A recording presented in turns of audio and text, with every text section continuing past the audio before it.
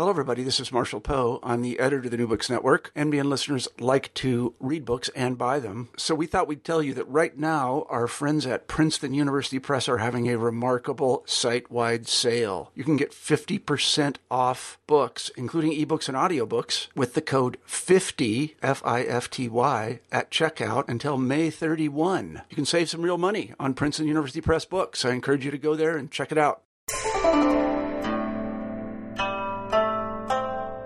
Hi there, I'm Carla Nappi, and this is New Books in East Asian Studies. Welcome, and thanks very much for joining me today. I just finished talking with Rowan Flad about the book that he recently co-authored with Po-Chan Chen called Ancient Central China, Centers and Peripheries Along the Yangtze River. This was published in 2013 with Cambridge University Press. This is actually the second time Rowan and I have spoken for the channel, and in many ways, the book that we're talking about today both integrates with, intersects with, and also differs importantly from his first book that we spoke about for the channel. This is a book that looks very carefully at a particular region in Chinese history, and this is a region that Rowan and his colleague define as Central China, and we talk about what that means in the beginning of our conversation to come. And it uses that region to ask readers and to help readers to rethink the way we assume concepts of center and periphery, the way we think about space, and the evidence through which we come up with and develop ideas of space, the kinds of regions that come into our narratives, the kinds of regions that go on to emerge as important in the histories that we tell. They do this, and they challenge the way we think about centers and peripheries by focusing on what seems like it would be a rather peripheral area in terms of the historical record, if not the current political and social history of China, and that is the Three Gorges area. By using a really fascinating material archive that includes and spans animal and plant remains, walls, pottery, historical texts that are about the region, all salt materials, and lots of other different kinds of material and textual artifacts, they're showing how what we take for granted as a peripheral region, the Three Gorges region, actually turned out to be quite central in mediating exchange between the Sichuan Basin area and the Middle Yangtze area. Over the course of the conversation and over the course of the book, Rowan talks about, and he and his co-author write about, ways that we can enrich our understanding of the history, I think not just of this region, but also of other regions and other time periods as well, by moving a focus away from a strict reading of political spaces, political topographies, the nation state, and outward toward topographies of ritual, of environment, of historiography, of economics, that really transform not just the way we think about Chinese history, but also the way we tell stories about the past and conceive of the kinds of spaces that matter for our narratives and beyond. It was a really, really rich book. There's a ton of material that we didn't have a chance to talk about, so I hope you'll go on and you'll read the book. It really repays an attentive reading, and I hope you enjoy the conversation. I certainly did. We're here today to talk with Rowan Flad about his and Po-Chan Chen's new book, Ancient Central China, Centers and Peripheries Along the Yangtze River. Welcome back to New Books in East Asian Studies, Rowan. You're the first repeat interviewee. I'm really excited to talk with you today, and thanks for making time again to talk with me about your latest really great, really new book. Thanks, Carla. It's very nice to be back. I had such a good time the first time around that I was delighted when you said you were willing to read another book about archaeology. Well, one of the things that's really interesting, and we'll get to this pretty soon, I think, is that the first book and the second book, they're really distinct projects, but they're also related in really interesting ways. So I think there's a natural progression, and we'll talk about that a little bit in the course of our conversation.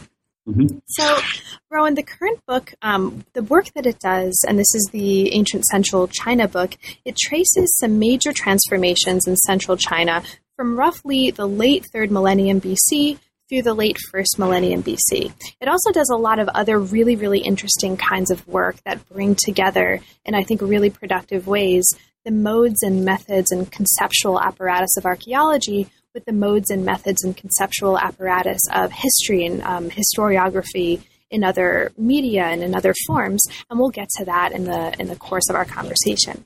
So we've already had a chance to talk about your first book, Salt Production and Social Hierarchy in Ancient China, an archaeological investigation of specialization in China's Three Gorges. And so for basic background regarding what brought you into the field and how you came to work on this subject, listeners can absolutely go there. For today, for our conversation, can you get us started by talking a little bit about how this book that we're talking about today, the new book, Ancient Central China, relates to your previous work, and then some of the important ways that it differs in terms of the nature of the project and the work that you did? Yeah, I'd be happy to. And perhaps the best way to do that is to explain a little bit about how the projects came to be. The first book, which came out, The Salt Production, Social Hierarchy in Ancient China, that book is essentially a revised version of my dissertation. But it was not the first of the two to be conceptualized as a book, actually.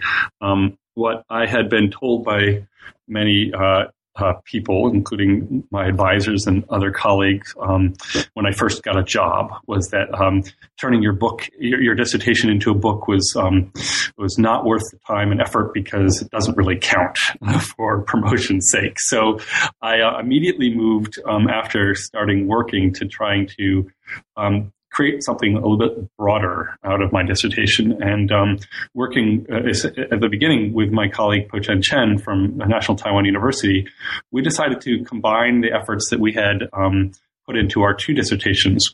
We both worked on the same site, the site of Zhongba. That was the focus of my first book for our dissertations, but he did a kind of different approach to things and was looking at the broader regional context within which the site sat, where I was mostly focused on the site itself. And so we decided that we would combine our efforts, create a book that put together the best components of the two, and also added in some more material from the increasing data that was coming out from the Three Gorges at the time, after we had finished the dissertations, but while we were working on this project. So we did that, and we started working towards this book, and then proposed it to some presses and got some very positive feedback from particularly Cambridge University Press, which is where this book and my first book were both published.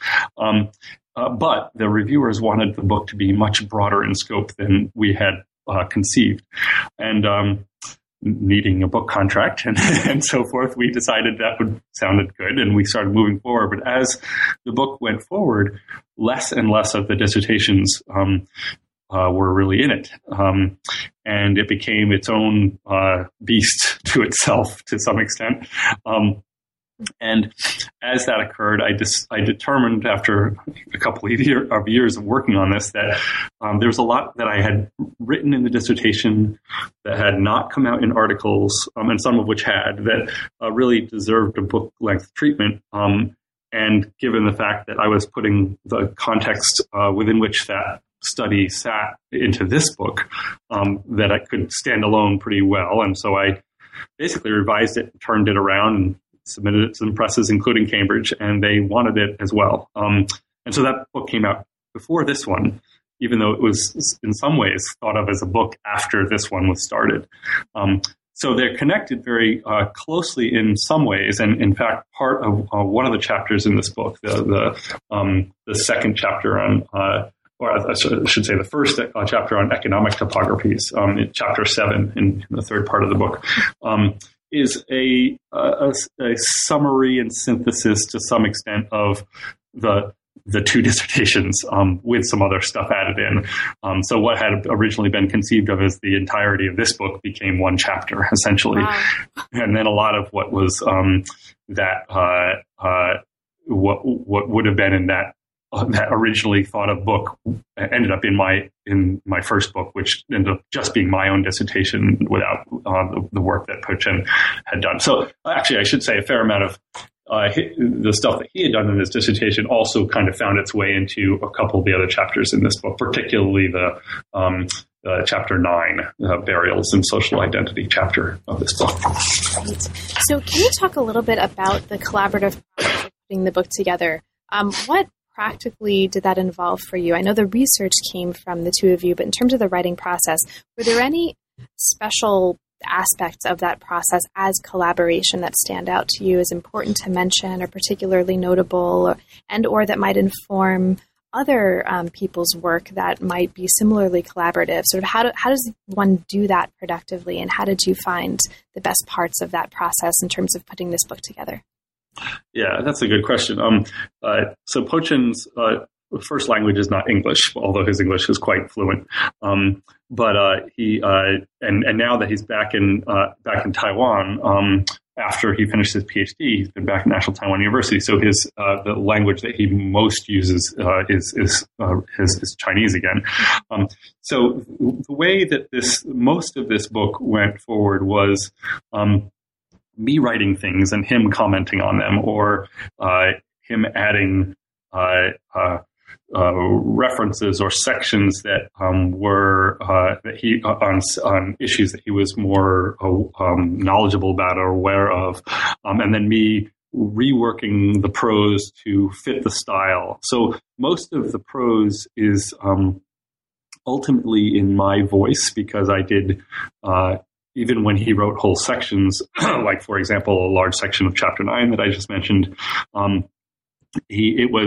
even told him not to try to write it in prose that kind of connected terribly well if it wasn't already in that format from being chopped out of a dissertation, because I would cut out sentences and move them around and so forth in order to fit the style that I think I'm more comfortable with. And Po-Chen, being a very genial, nice person all around, had no problems with me mangling his text into my own form. But so in terms of the prose, a lot of it came out of me. But some of the ideas that kind of lie at the heart of the book were things that we had, in one way or another, discussed either in the context of graduate student seminars when we were both at UCLA before we finished, or ideas that we had worked out in various points over time. There's a long diversion into theories of diaspora in the later part of the book that were very much at the crux of Po-Chen's dissertation project. And so working that into the book, and it kind of fits very nicely with the overall point we're trying to make, was an interesting process of me trying to distill both things he had written in his dissertation in English, but also an article that he has published in Chinese, into the framework that we're working within the overall argument of the book. So it was quite a bit of back and forth, but most of it kind of emerged due to our languages, our comfort with the languages that we're dealing with, through kind of him commenting on things I've written in many ways. So let's get right into it. So as we get into the book, the early part of the book sets out some of the basic concepts and basic background that are going to go on to be really central in developing the argument that gets articulated over the course of the 10 chapters of the book. Now, early on, you're introducing, sort of early in this introduction of the book, some of the basic concepts that are going to go on to be really important. And some of these concepts, I think, are ways that the project here really explicitly integrates with and articulates with the kinds of conceptual questions that not just archaeologists, but also historians, sociologists, anthropologists, other people working with how to understand individuals in time and space are also concerned with. So let's talk about some of them, because some of them are actually quite innovative, I think, approaches to these general concepts. So one of the first ones that you introduce and ask us to think with you about is this idea of the regionality of Central China. So can you say just a little bit about the choice to focus on Central China as a region and why that might be importantly different from other ways of thinking about the kinds of spaces and areas that you're thinking about in the book? Yeah, actually, I think this is a very important point to make at the very beginning. And in fact, we start the very beginning of the very first chapter by defending ourselves from the obvious critique of the entire book project, which is that we use the term Central China, and it may not even be obvious to the listener yet, in a way that may not be intuitive to, particularly to archaeologists or historians of pre-dynastic China. We are talking about the region of Sichuan, the Three Gorges, and the middle Yangtze River Valley of what's now present-day Hubei and Hunan, which to the historian or archaeologists of early China is, to put it bluntly, not correct. That central China should be the Central Plains. It should be Henan and the lower Yellow River Valley and perhaps Shanxi and the Wei River Valley. But in fact, China is a modern political entity with borders that extend out around Tibet and Xinjiang, and up as far into the north as Heilongjiang and so forth. And the center of the modern day People's Republic of China is well, actually it's southern Gansu, but it might as well be Sichuan. And if you look at a map of China and try to throw a dart into the middle of it, you're more likely to hit a region that's not in the Central Plains. And the reason why we then adopted that term to identify the region of East Asia that we're focused on is partly intentionally to make the reader rethink what constitutes a center and what constitutes a periphery, because the whole book is an effort to try to move away from thinking of landscapes that people interact within entirely on the basis of centers of political power, because so much of the Central Plains, for example, are called the Central Plains of early China because they were the seats of the earliest states. And that's the area where the three dynasties that constitute the beginning of Chinese civilization emerged, according to traditional histories. And as far as we can tell, that seems to be more or less accurate. And so, but if that's the center, then everything is peripheral because of the relationship to this political center.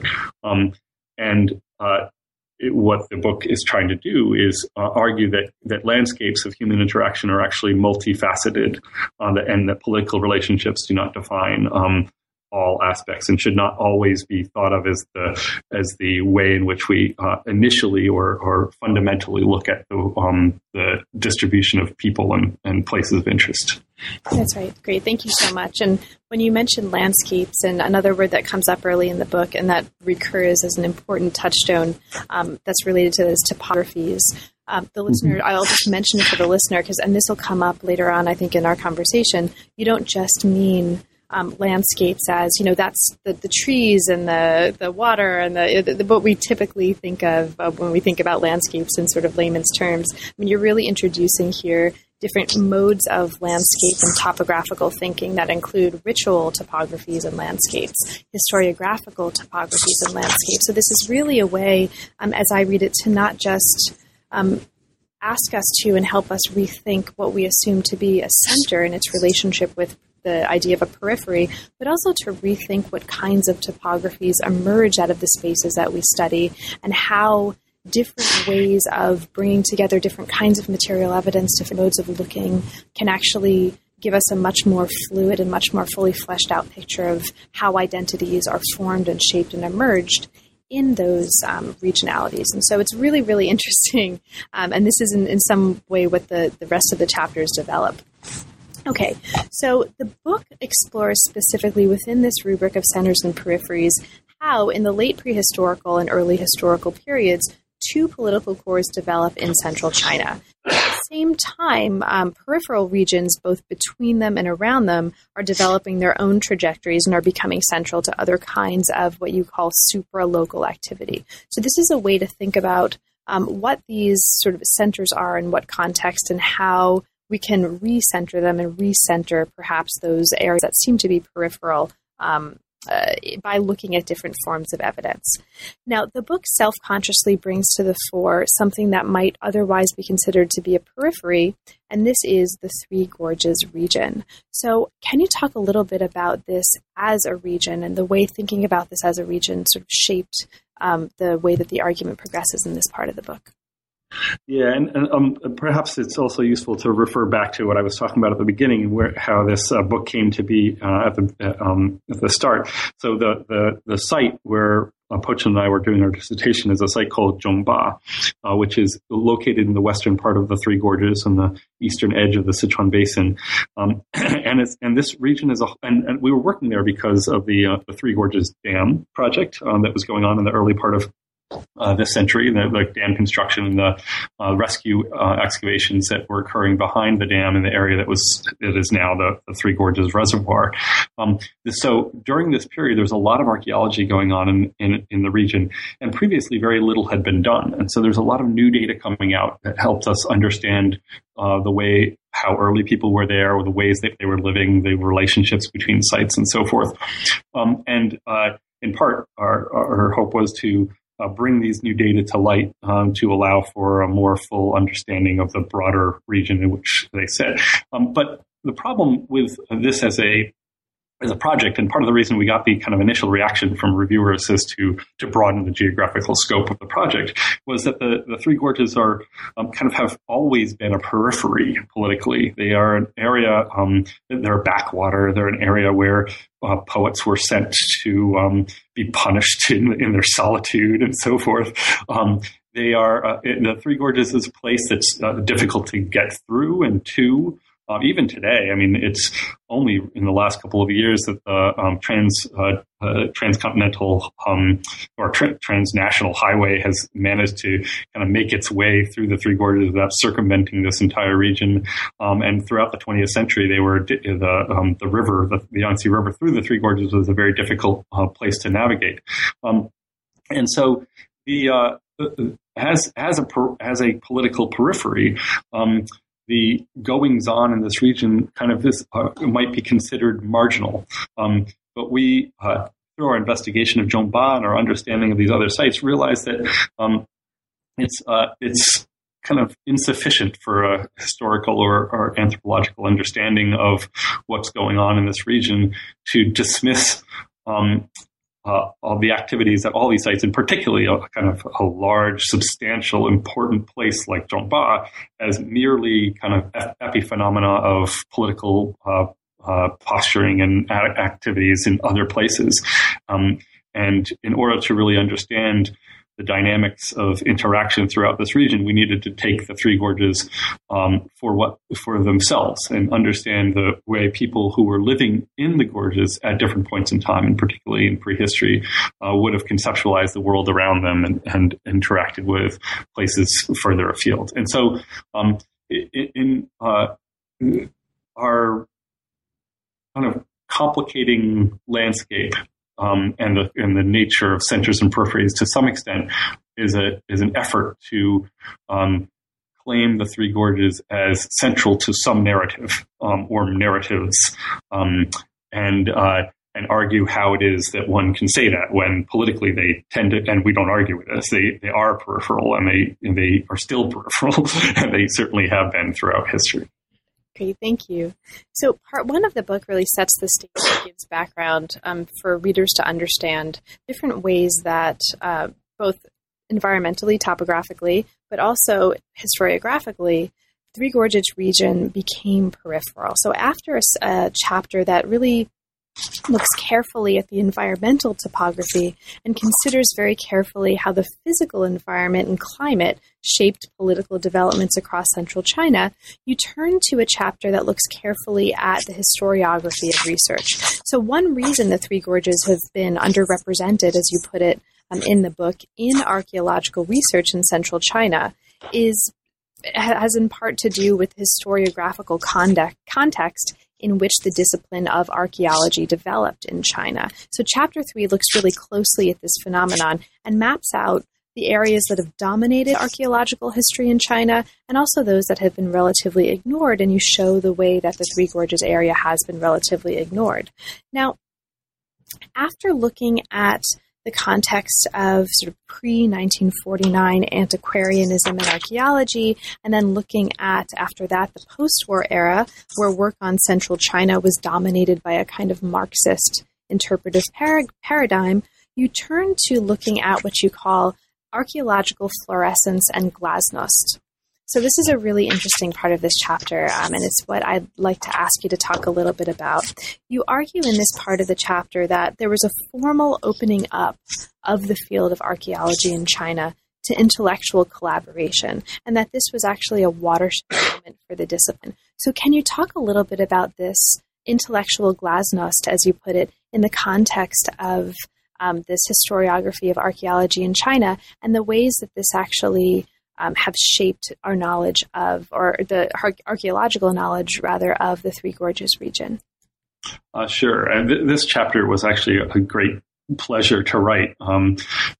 It was my kind of, in fact, I mean, it was earlier versions of it were a lot longer than what made into the book, because I went into these long digressions into understanding people like Nels Nelson and particularly the pre-1949 stuff. I read for most of a year kind of old journals of to kind of explore what was going on in the early part of the 20th century, and a lot of it didn't end up being all that relevant to the book itself. And we can actually talk about that if you like. I mean, feel free. There's these three big chapters these three big parts of the book that look at these three sections. So the pre-1949, the post-war, and then this intellectual glasnost. So feel free to talk about any part of that you're most excited by, because it's all really good stuff. Yeah, no. I mean, I agree that actually what's perhaps most interesting both to the listener and also ultimately in the understanding the historiography of this region is what's going on in the last few decades, and in fact it's because of this glasnost that I was and Po Chen were able to do what we did, and what the developments in archaeology in China are very closely tied to the broader political trends of the nation state, which is kind of a truism wherever archaeology is practiced. So it's inherently a political activity that is connected to modern social practices and norms and so forth. And so, not surprising to most of your listeners who are aware of 20th century Chinese political trends. It was starting in the early 1980s that there was an opening up of the field. But there was a delay, as might be expected, in terms of the real tangible effects of the political thawing that occurred starting in the 1980s with Deng Xiaoping and so forth. And that tangible, and until the early 1990s in archaeology. And that delay partly had to do with the individuals who were in charge of making decisions about cultural relics laws in China, and the kind of lag that it took in terms of a generation of scholars who were really embedded in the 1970s in particular in a highly politicized atmosphere of interpreting scholarly work, and particularly historical scholarly work, that was perpetuated by the director of the Institute of Archaeology, a very eminent scholar named Xianai, who was also very protective of the act of access to data and of the interpretive models that could be used to understand the beginnings of Chinese civilization. And as things changed in the 1980s, and particularly with Xianai's passing, the kind of modes of interpretation of the discipline proliferated and diversified, and there was a general political thawing that allowed for, starting in 1991, formal collaborations between scholars in China, archaeologists, I should say, in China, and from outside of China, at least to be theoretically possible. Now, it took a few years before you had really substantial projects that emerged, but in this at the same time where you have this engagement with archaeologists from outside of China, you also get a diversification of the talent pool, so to speak, within China. People who are highly educated becoming increasing in numbers, going out to different parts of the country, working on areas that had previously been ignored. An emergence of a very kind of regional pride in some sense. My former advisor Lothar von Falkenhausen has called this a regionalist paradigm, the development of a regionalist paradigm, where you have archaeologists who become directors of institutes within provinces, taking particular pride in the developments that took place in their own province, and that leading to, in almost every province, a promotion of the variety of archaeological remains that existed, and so forth. And so you have throughout this period, starting in the 80s, but really picking up steam in the early 1990s, a development of the discipline in many different directions. And one of those directions, as I mentioned, was the internationalization of the discipline, with more Chinese scholars having the opportunity to go abroad, the possibility of international collaborations, and my involvement and my classmate Pochin's involvement in the work at Zhongba, and starting at the very end of the 1990s, was a direct consequence of these developments in the 1990s that made it possible for collaborations to occur for students like us who were reading for PhDs in the U.S., but were able to collaborate with and enroll at Peking University, and then get involved in projects and use the data from that research for our own dissertation projects. All of this was only possible because of this opening up that occurred really starting in the 1980s. Thank you.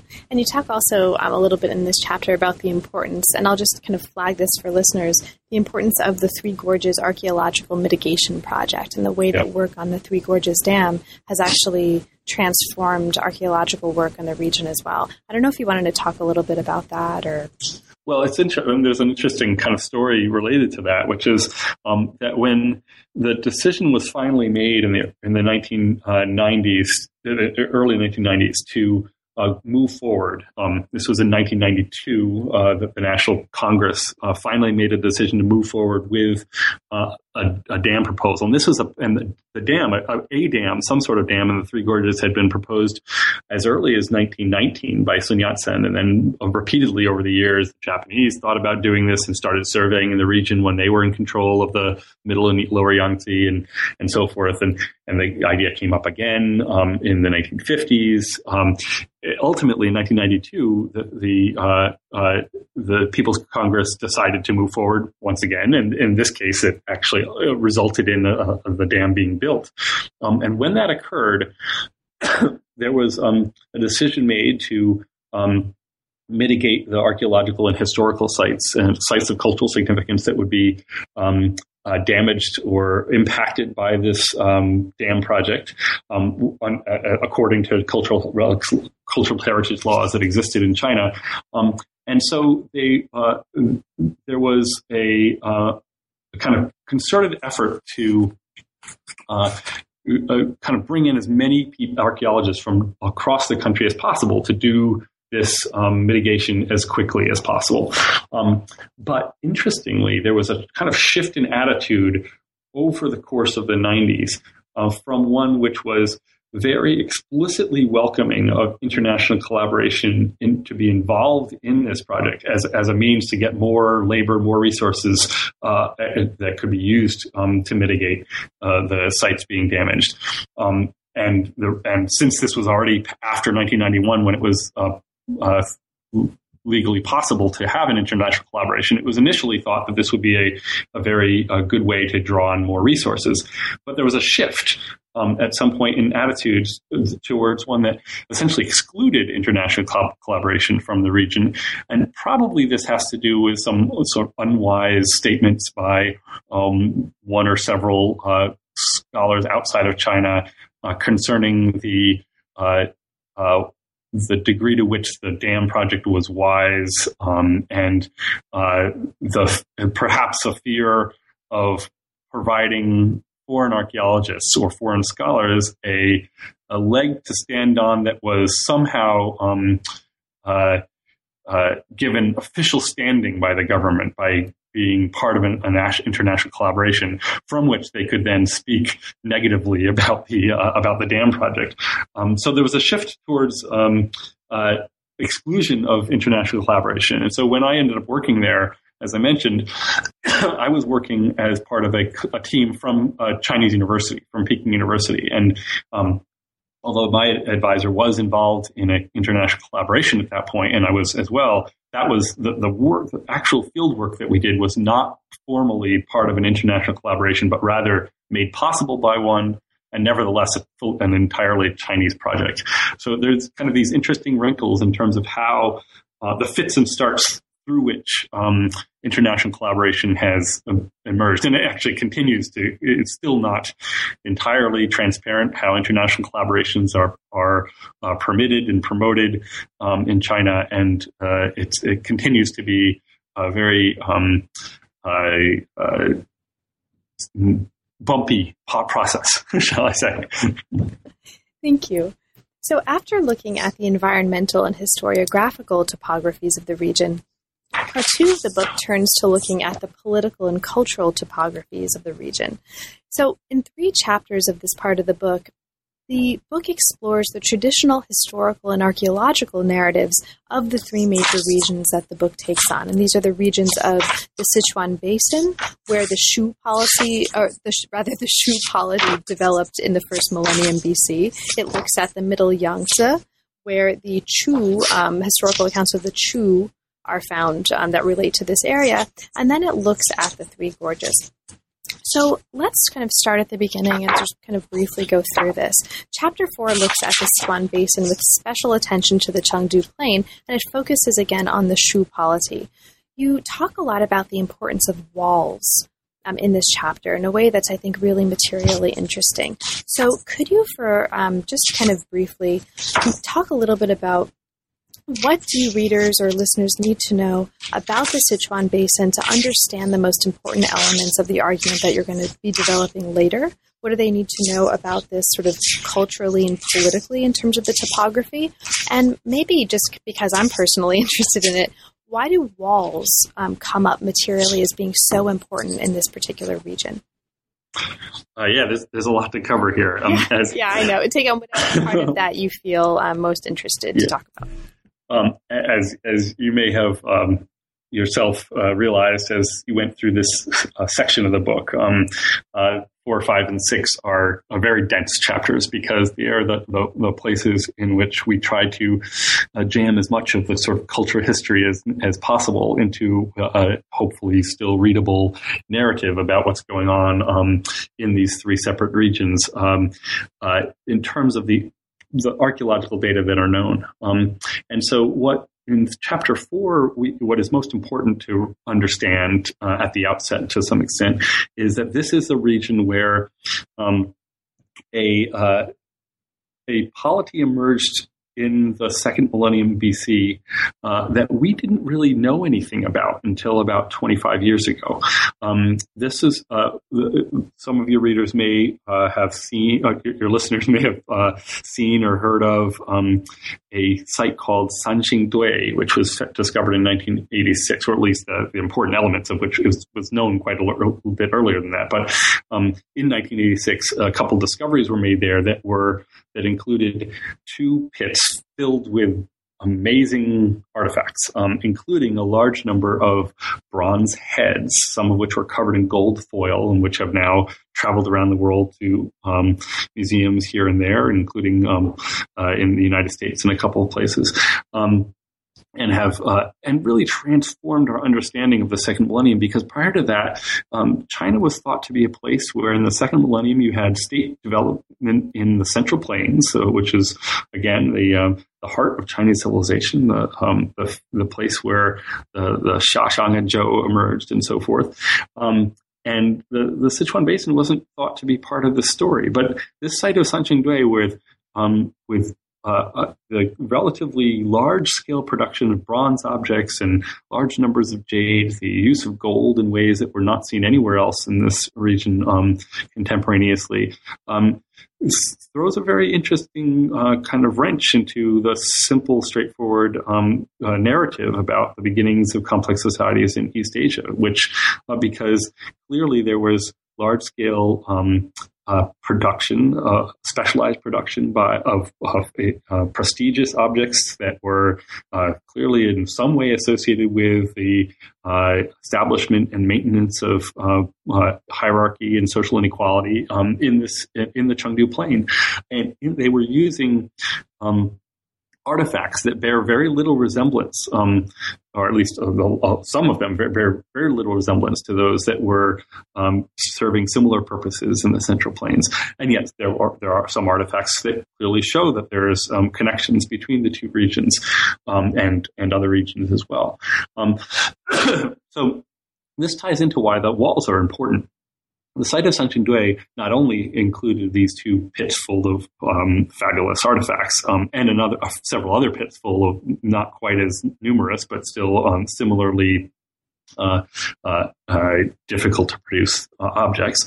But it's also a fairly large site that has both a wall surrounding it and some internal dividing walls that separate sections of the site. And we're now learning more and more about the internal structure of this settlement as well. But Sanxingdui was not the only, nor was it the earliest walled site in this region. And around the same time as the pits were discovered at Sanxingdui, it became apparent that there were a number of other sites across the Chengdu Plain that also had walls around them. They were smaller sites in Sanxingdui, but they had earthen walls that were built to surround a central area that presumably served some purpose that was greater than the kind of purposes associated with a single or extended family, but rather were important to both constructing community and also engaging large numbers of people in communal activities. What wall construction allows us to understand is the degree to which labor of large numbers of individuals was pulled together for a single purpose, because walls had to be constructed over a period of time using a number of some number of people. And part of the book, in the small section of this chapter, I do a little bit of calculating. Well, we've done a little bit of calculating to try to understand what the scale of the labor mobilization involved in these wall constructions was, and what that says about the size of the community that was associated with these places, and consequently what then were the pre-Sanxingdui communities like, that then ultimately would have been involved in the evolution of social organization that led to the development of Sanxingdui itself. So the investigation of walls that I get into here both talks about what was going on before Sanxingdui, but also helps us understand how what sorts of mechanisms existed for integrating people into common efforts that relate certainly to the processes that eventually allowed for the leaders at Sanxingdui to mobilize labor to create these bronze objects and jades, and to access the gold and ivory that was found there, and so forth. So that's where this kind of narrative goes, and then the chapter continues on to talk about what happened after Sanxingdui. Sanxingdui ultimately kind of collapses, but soon thereafter, or more or less contemporaneous with the last part of Sanxingdui, we see the emergence of similar levels of complexity in the area around modern-day Chengdu City, and from that point on, through the present day, Chengdu itself, the city of Chengdu and the area right around it, is the place where we seem to have the concentration of political power, and to some extent economic cohesion in the Chengdu Plain. Great, thank you so much. Now, one of the really interesting things that happens here, and one of the reasons I'm so interested in this account here of the walls, you look at burial data later on. We're going to look at other kinds of, arrowheads, and there's other kinds of material evidence that come to play that wind up being really important in this part of the book, is that it's a demonstration of, I think, for anybody who's working historically, thinking historically, or trying to write and come up with any kind of argument about the past, it's a really wonderful demonstration of how to read fragmentary material evidence in order to come up with some really compelling, I think, arguments about cultures and sort of political situations of the past in a way that's, I think, quite inspiring. And so I was particularly, there's a lot of information in these 3 chapters, but it's a lot of really interesting information that models how to read fragments. Thanks. It's nice to hear that because... Yeah. So don't worry about the density. I think it's actually really productive in that way. Because I want to make sure that we get to some of these other really interesting kinds of evidence, I'll just kind of mention for listeners, there's a chapter that comes out of this, or that comes rather after the chapter on the Sichuan Basin, that focuses on the other dominant political region that you talk about here. This is the Middle Yangtze region. This was the political core of the Chu state for most of its existence. And it's actually, as you demonstrate here, really different from the states that we see in the Sichuan Basin, in that it became here an urban state. Right. And as you put it here, that was within the sphere of, I think this is a quote, literate bronze-producing pure polities around the Central Plains during the Zhou period. So you also talk about this other kind of political center and look at the kinds of evidence that we have for understanding that. Now, you're arguing ultimately in this part of the book that long-term changes in both of these dominant regions, right, the Sichuan Basin, as we just talked about, the Middle Yangtze, as I just briefly mentioned, were actually not independent of each other. And in fact, they may have been mediated by the area in between the political centers. And so the next chapter turns to looking at that area. And this is the area of the Three Gorges. Chapter 6 looks closely at this Three Gorges region of Chongqing. Now, you mentioned here, this is an important way that the book intersects with the history of ethnicity and the history of ethnography. This is a region that's been traditionally associated with what you call quasi-historical ethnic groups, including the Ba.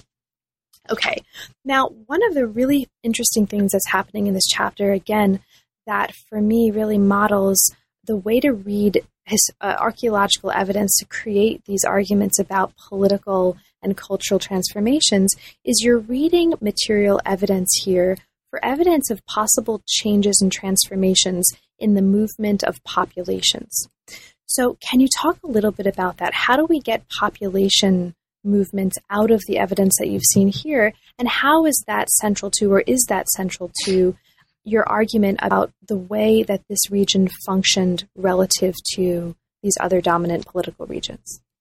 Yeah, it's a complicated process because there's always in archaeology, it's common to say that pots don't equal people, right? And so and what that refers to is the tendency, particularly in the late 19th and early 20th century, to associate peoples with a certain type of material culture.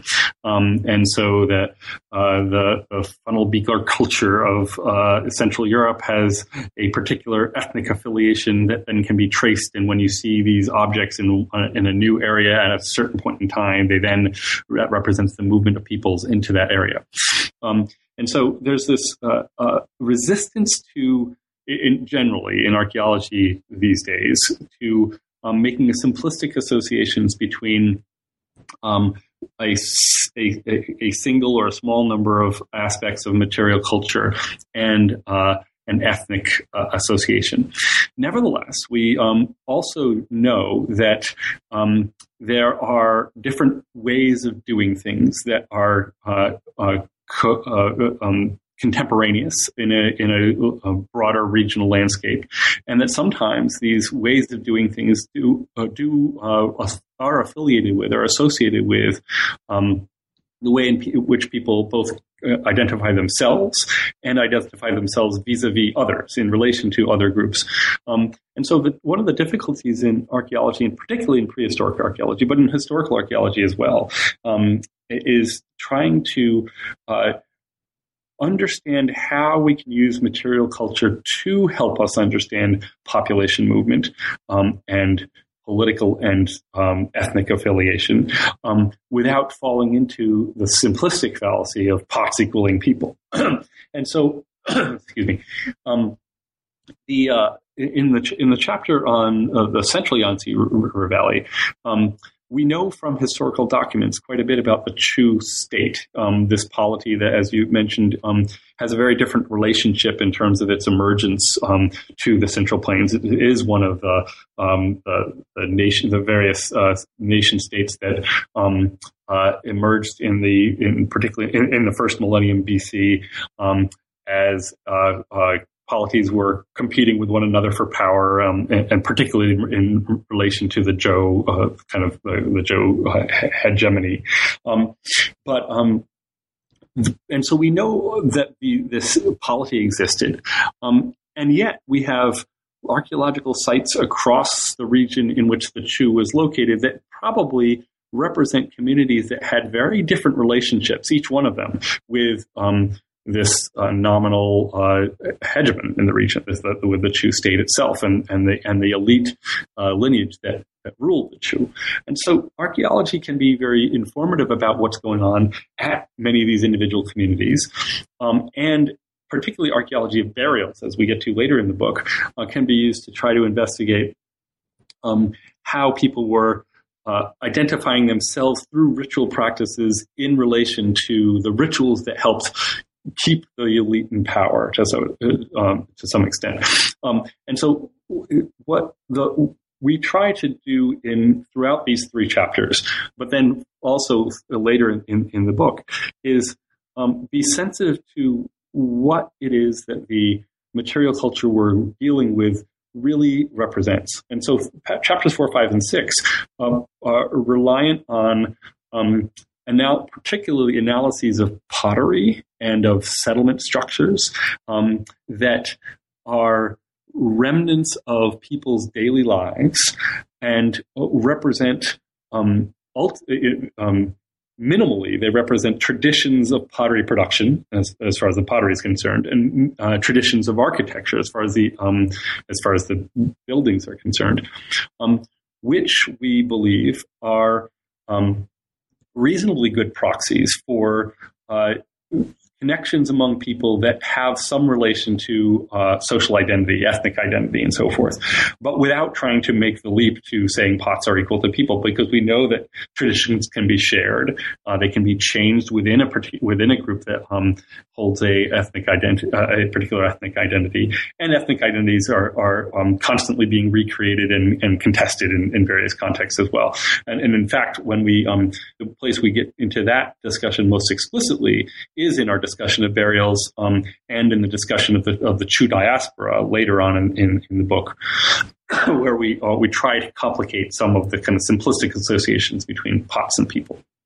So let's actually let's get there pretty soon. So before we get there, I just want to very quickly though get to the chapter that precedes it. Okay, so after part 2 of the book, where we've looked at these other kinds of topographies, part 3 of the book takes us into ways of working out and thinking about identity in the Three Gorges region in these really, really fascinating case studies, some of which you've mentioned, looking at burials, looking at sacrifice, looking at divination, but also in Chapter 7, looking at the economic topography of the region. So in this part of the book, you're really showing the way that the Three Gorges region on its own terms was economically a really crucial zone of communication and interaction. So it shifts the way we think about the Three Gorges as a center or as a periphery, and you're really creating a way to think about this as a crucial zone in its own right. The material evidence that goes into creating this argument is evidence that rests on animal remains, plant remains of various sorts, and also material evidence for the importance of salt production in the region. So I wonder if you could say a little bit about the importance of salt production in this region, making it such a crucial zone of interaction, and the kind of evidence that you were drawing on that led you to come to the conclusion about the nature of the salt production that was happening in this region.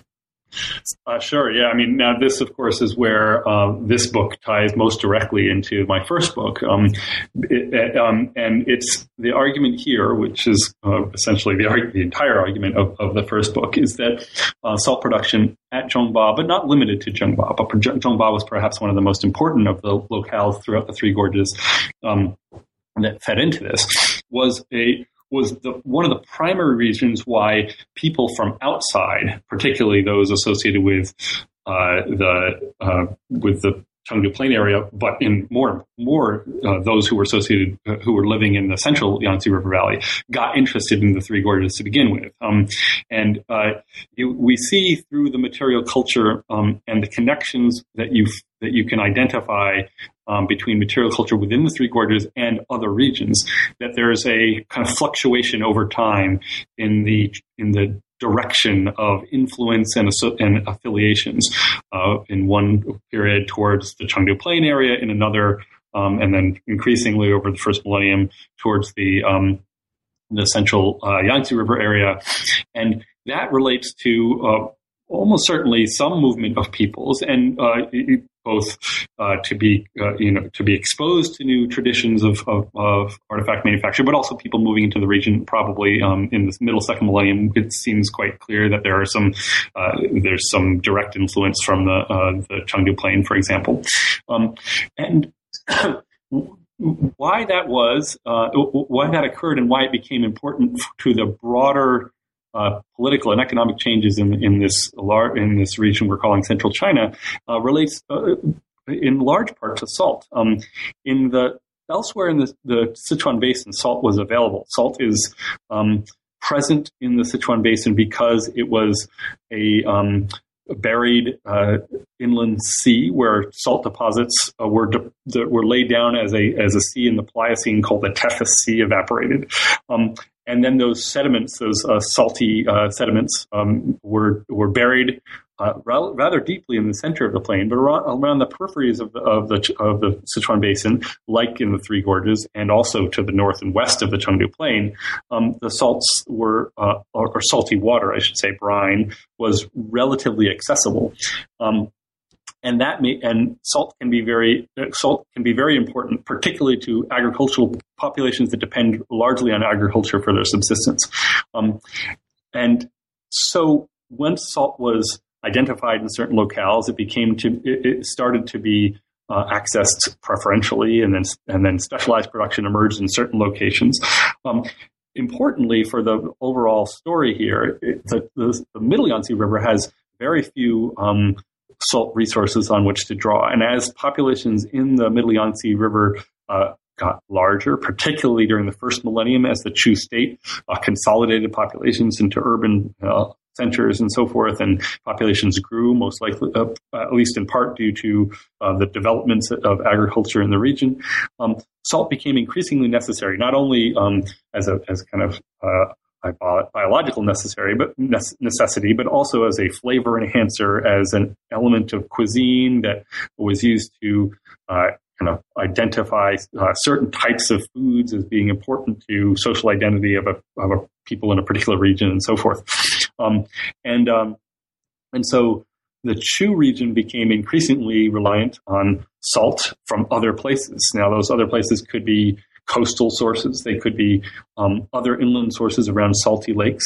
But in the Middle Yangtze River itself, there are very few places, or really no sources of salt. And so the Three Gorges was one of those most geographically proximate areas from which abundant salt remains could be accessed if the people living in the Middle Yangtze could find a way to get there easily. And the Three Gorges and the surrounding mountains prevent to some extent, the easy movement of peoples in that direction. Nevertheless, it's not that far away, and where there's a will, there's a way to some extent. So you see that salt becomes important for the developments going on in the central Yangtze River Valley, and that makes the Three Gorges and the people who are living there making salt and doing other things important players in the way in which the Chu state in particular was expanding and engaging with other places, and also the way in which the Middle Yangtze River and the Sichuan Basin were connected to one another. Great. Thank you so much. And I know we could talk for another couple of hours just about that material, so I'll just signal for listeners that it's a really rich chapter and to definitely focus in. There are tiger bones or perforated tiger teeth and elephant tusks and cowrie shells and all kinds of good stuff. Now, I can't let you go before I ask you a little bit about these ritual topographies, because these were two of my favorite chapters, and it's one of the most fascinating parts of the book. Chapters 8 and 9 focus on the geography of ritual activity and look in particular at three kinds of ritual deposits: sacrificial pits, divination, and burials. Now, the remains of these kinds of practices have particular spatial patterns, and thus they not only preserve and reflect, but they also create certain kinds of space in a way that's really, really interesting. Now, focusing on these kinds of topographies, environmental, ritual, economic, really does the kind of work in this book that is really important to the argument that you're developing, in that it wrests the focus away from the dominant story of political topographies and gives a different way to understand the kind of phenomenon that you've been talking about in this later part of the conversation, and that is how local identities were produced in central China. So this becomes a story about different kinds of space, different ways not just of mapping, but also creating space, and in particular, the way that this created the material foundation for the development of different kinds of local identities that weren't just tied to political affiliation. It's a really, really interesting part of the book. So one of the kinds of sites that you look at here that's really fascinating, I'm just going to ask you to talk a little bit about it, is these sacrificial sites in central China. Now, there are three different kinds of them that actually offer three different kinds of windows onto society. There are these large-scale public sacrifice rituals. There are these sort of more private but sacrificial pits. And then there are these remote sacrificial sites in upland regions. Can you talk a little bit about the way that you're taking this material evidence from sacrificial sites and generating it into an argument about what's happening here in terms of local identity? If you wouldn't mind. Yeah, sure. This is so as you pointed out, the both this chapter number 8 and the subsequent chapter were really our most explicit attempts to try to draw attention away from the standard narrative of political and economic centers and their effects on peripheral areas, to make the reader rethink what centers and peripheries are at both a local scale and at a larger scale. I have had a kind of long-standing interest in different types of ritual activities, several of which are dealt with here, the sacrifices that you talk about, also divination activities, which we find evidence of in all of these regions that we're dealing with, and which have kind of connections to more well-known divination practices in the Central Plains and so forth. But the sacrifices were really interesting because sacrifice is a very broad and diverse phenomenon that can manifest itself in different ways, and is related to kind of the construction of social identity in different ways, depending on how sacrifices is manifests itself, and the visibility of it, the nature of the things being sacrificed, and so forth. And so I found it very interesting and it's helped me understand quite a bit about how the people in these different regions that we're dealing with were engaging in broadly similar activities of disposing of materials in a ritualized context in very different ways, and that tells us something about how these places were somewhat different from one another, or at times to some extent. Now, so to get what I mean by that latter point, I'll focus a little bit on one of the comparisons I make, which is in the Chengdu Plain, we see evidence of sacrificial destruction of artifacts that are broadly analogous in two places that I previously mentioned. One is the site of Sanqingdui, and the other is the city of Chengdu in a period that postdates Sanqingdui. So in these two places, we have kind of vaguely similar events of disposal. In Sanqingdui, large pits filled with fabulous artifacts that I described before, that occurred on at least several different occasions of these ritual destruction events. And then at a place, at a locus called Jinsha in the city of Chengdu, which postdates Sancheng by a couple centuries, we see some similar objects placed in pits, ritually deposited, but at much smaller scale and much more frequently. And what this represents to me is a tradition that continues of destroying similar types of objects, but that has taken on a very different role in the period when we have the remains from the city of Chengdu. Whereas in the Sancheng case, there are these public ritualized events that probably brought large numbers of people together as a community activity, and most likely played a very significant role in substantiating the claims of certain members of the community to be in leadership positions. In the later case around Chengdu, we seem to have a much more personal, individual engagement with this type of ritual activity. I think it was probably competitive ritual destruction among individuals who were all part of an elite class. And so it serves the same general type of ritual activity served a very different purpose, I think, in these two societies that were historically related to one another and were engaging in related activities, but to different ends. And I think that looking at the details of sacrifice helps us understand these things. And then what's going on in the central Yangtze is altogether different. You have bronzes being placed in these remote locations, bronzes that clearly would have taken a lot of effort and resources to create. But they were clearly being used in some sort of engagement with the natural world.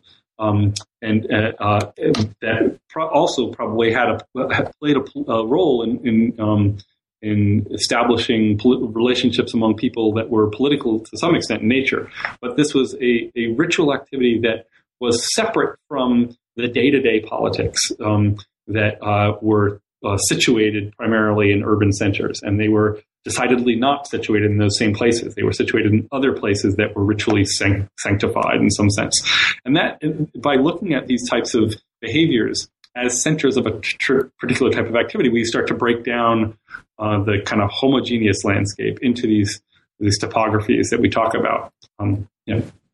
That's awesome. And I'll just what you said, the way you described that just now also makes me think this isn't just fodder for histories of ritual practices or sacrifice. There's a way of thinking about this as a kind of history of destruction. It's also just super cool. Okay, Rowan. Well, I've taken up a huge amount of your time, and so I don't want to take up too much more. So I'll just mention for listeners, just to make them aware of it, that there's also a chapter that comes after this that does a really similar, very interesting and sensitive analysis of and treatment of burials and burial practices, and looks at the ways that the burials help us understand both how the Three Gorges was integrated into larger networks, economic, political, ideological, social, and the ways that people were actually marking themselves, marking others, and creating forms of social identity through burial practices. And so it's another really, really rich chapter. And I just want to let listeners know that it's there, and there's a lot of really interesting material in it. Okay.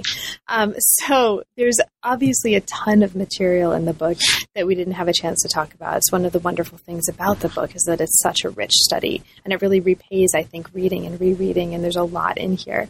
Is there anything in particular that we didn't have a chance to talk about of the many things, but that you'd like to mention for listeners, and again, especially for listeners who haven't yet had a chance to read the book?